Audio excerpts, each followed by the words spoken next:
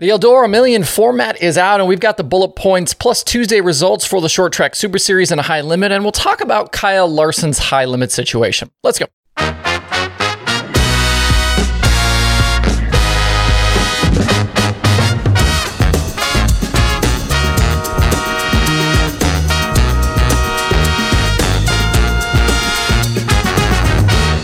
It's Wednesday, June 7th. I'm Justin Fiedler. This is Dirt Tracker Daily. High limit round number 5 is in the books, and we're just about halfway through this first 11 race season for the midweek series. They had an absolutely incredible crowd last night at Eagle Raceway near Lincoln, Nebraska, and the images were pretty wild. Massively full parking lot, and the crowd that gathered around Kyle Larson after the feature was big. Kudos to him for sticking around and taking the pictures and talking to people and signing the autographs and doing all of that. Nice to see, too, a Tuesday show like that draw such big support. I think there's a lot to unpack from the night, and I've got a question or two for you to ponder today about high limit. The race ended up being the third straight series victory for Larson, and he's clearly in control at the moment. We'd had 4 different winners through the first 4 series events, but now that Larson is back racing the sprint car on a more regular basis, he's found his footing, and I think he's just that much better than the rest of the competition. I think there was some hope early on that this wouldn't turn into the Larson show every night, but that has definitely shifted pretty rapidly over the past 3 events. It's an interesting phenomenon with Young Money right now because we're very much witnessing one of the greatest to ever climb into a race car at his absolute peak. But one guy winning all the time can create some backlash. And it's made even more compelling by the fact that he's doing all this with a series he co-owns. It definitely shifts the dynamic a bit, and I've seen plenty of comments about how he either shouldn't be racing at all or he shouldn't be allowed to run for points. I've been told that when Tony Stewart was running all-star shows regularly, his own series people were not cool with him running for the championship. I don't know if I feel that way or not about this situation with Larson. You know, you kind of expected that when he created a series that he was obviously going to be a part of it. I don't know that I have personally a big issue with him running these races. But I think that's the question for you today. Where do you stand on Larson running for the title in his own series? It's not in question that this thing was very much set up to accommodate his ability to run during the week, and he had a heavy hand in selecting which tracks were going to be on the schedule. He's never run for a sprint car championship before, and this is finally an opportunity for him to do that. But if he does eventually go on to the title, I'm wondering if we will look differently upon the accomplishment because of his ownership. I'm not really sure. And as much as I understand the move and think it's probably the right one for World Racing Group and the World of Outlaws, I do think it would be tougher on him and more fun to watch if Larson was up against all of the best sprint car drivers, instead of the full-time Outlaws being missing because of the restriction. I think it's a different game if Brad Sweet and David Gravel and Carson Macedo and Logan Schuchart and Sheldon Haudenschild and Donnie Schatz and all these guys are also standing in his way. Watching last night's feature, Rico Abreu led the first 17 laps from the pole before Brent Marks took over out front. I felt like Marks was probably the best car last night, probably could have held Larson off, but he ended up being a victim of the hole in turn 1 that caught out quite a few guys through the program. Marks hit that hole, started bouncing, and then ended up flipping while he was leading. That handed the top spot to Larson on the ensuing restart. It's been an interesting season for Marks here. You know, we've talked about him a few times, kind of up and down, had some issues. I mean, he's clearly fast. Definitely think they're moving in the right direction, but just can't get the luck to go his way. Larson did have to hold off a pretty ferocious challenge from Rico in the closing laps, including multiple sliders, but he was able to get away after a failed slider from Rico with 4 to go. Rico led, kind of fell back through the field, then I think got, working on his wing and changed his lines a little bit and was able to drive back up to the front. So Larson grabbed the win over Rico and a hard-charging Gio Scelzi, who went 17th to 3rd. There have been plenty of comments about how Larson should start in the rear for these races, but maybe instead of that, he should start up front.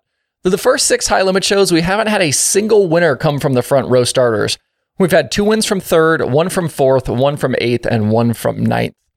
Also, and I think this is a tad nitpicky here, I'll admit that right off the top, but I did hear there were maybe some grumblings from teams regarding last night's pill draw procedure for qualifying. It was a split field night, and the high-limit rulebook says that the top 10 in points are supposed to be seeded equally between the 2 groups. And that was not the case with 3 top 10 runners on one side and 7 on the other. I'd be curious to hear an explanation from the series as to why this happened. This kind of goes back to everything that happened last week. When racers own a series, things like this have to be avoided. They just had potential fairness issues a week ago, and the conspiracy theorists will latch on to stuff like this. Looking ahead, the next high limit race isn't until July 25th at Grandview. Drop me your thoughts below on all the things we've kind of talked about here over the last couple of minutes. Elsewhere last night, there was heartbreak for Alex Payne with the Short Track Super Series. He was on his way to his first career Touring Series win, but made a mistake on the final lap and slid over the turn 2 cushion.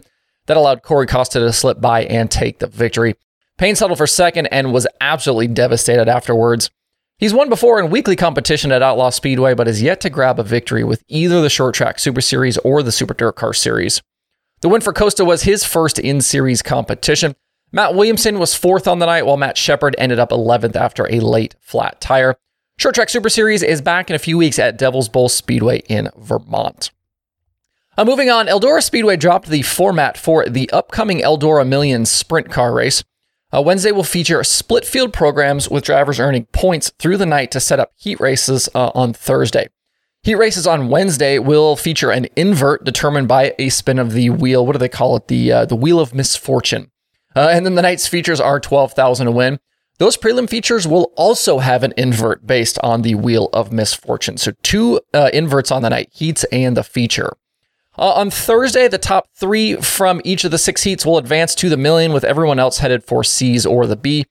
Top 6 from the B will tag the tail of the features, and then the drivers who advance from the heats will draw for starting positions in the main event. It says heat winners will draw for spots 1 through 6. Second place heat runners will draw for positions 7 through 12, and then the third place heat runners will draw for positions 13 through 18. The main event is going to go 50 laps. That does include a break around lap 20. Eldora will also utilize the choose cone for all the restarts, so that should mix things up a bit, especially coming out of that break. Obviously, the choose cone has kind of become a big part of what High Limit has been doing.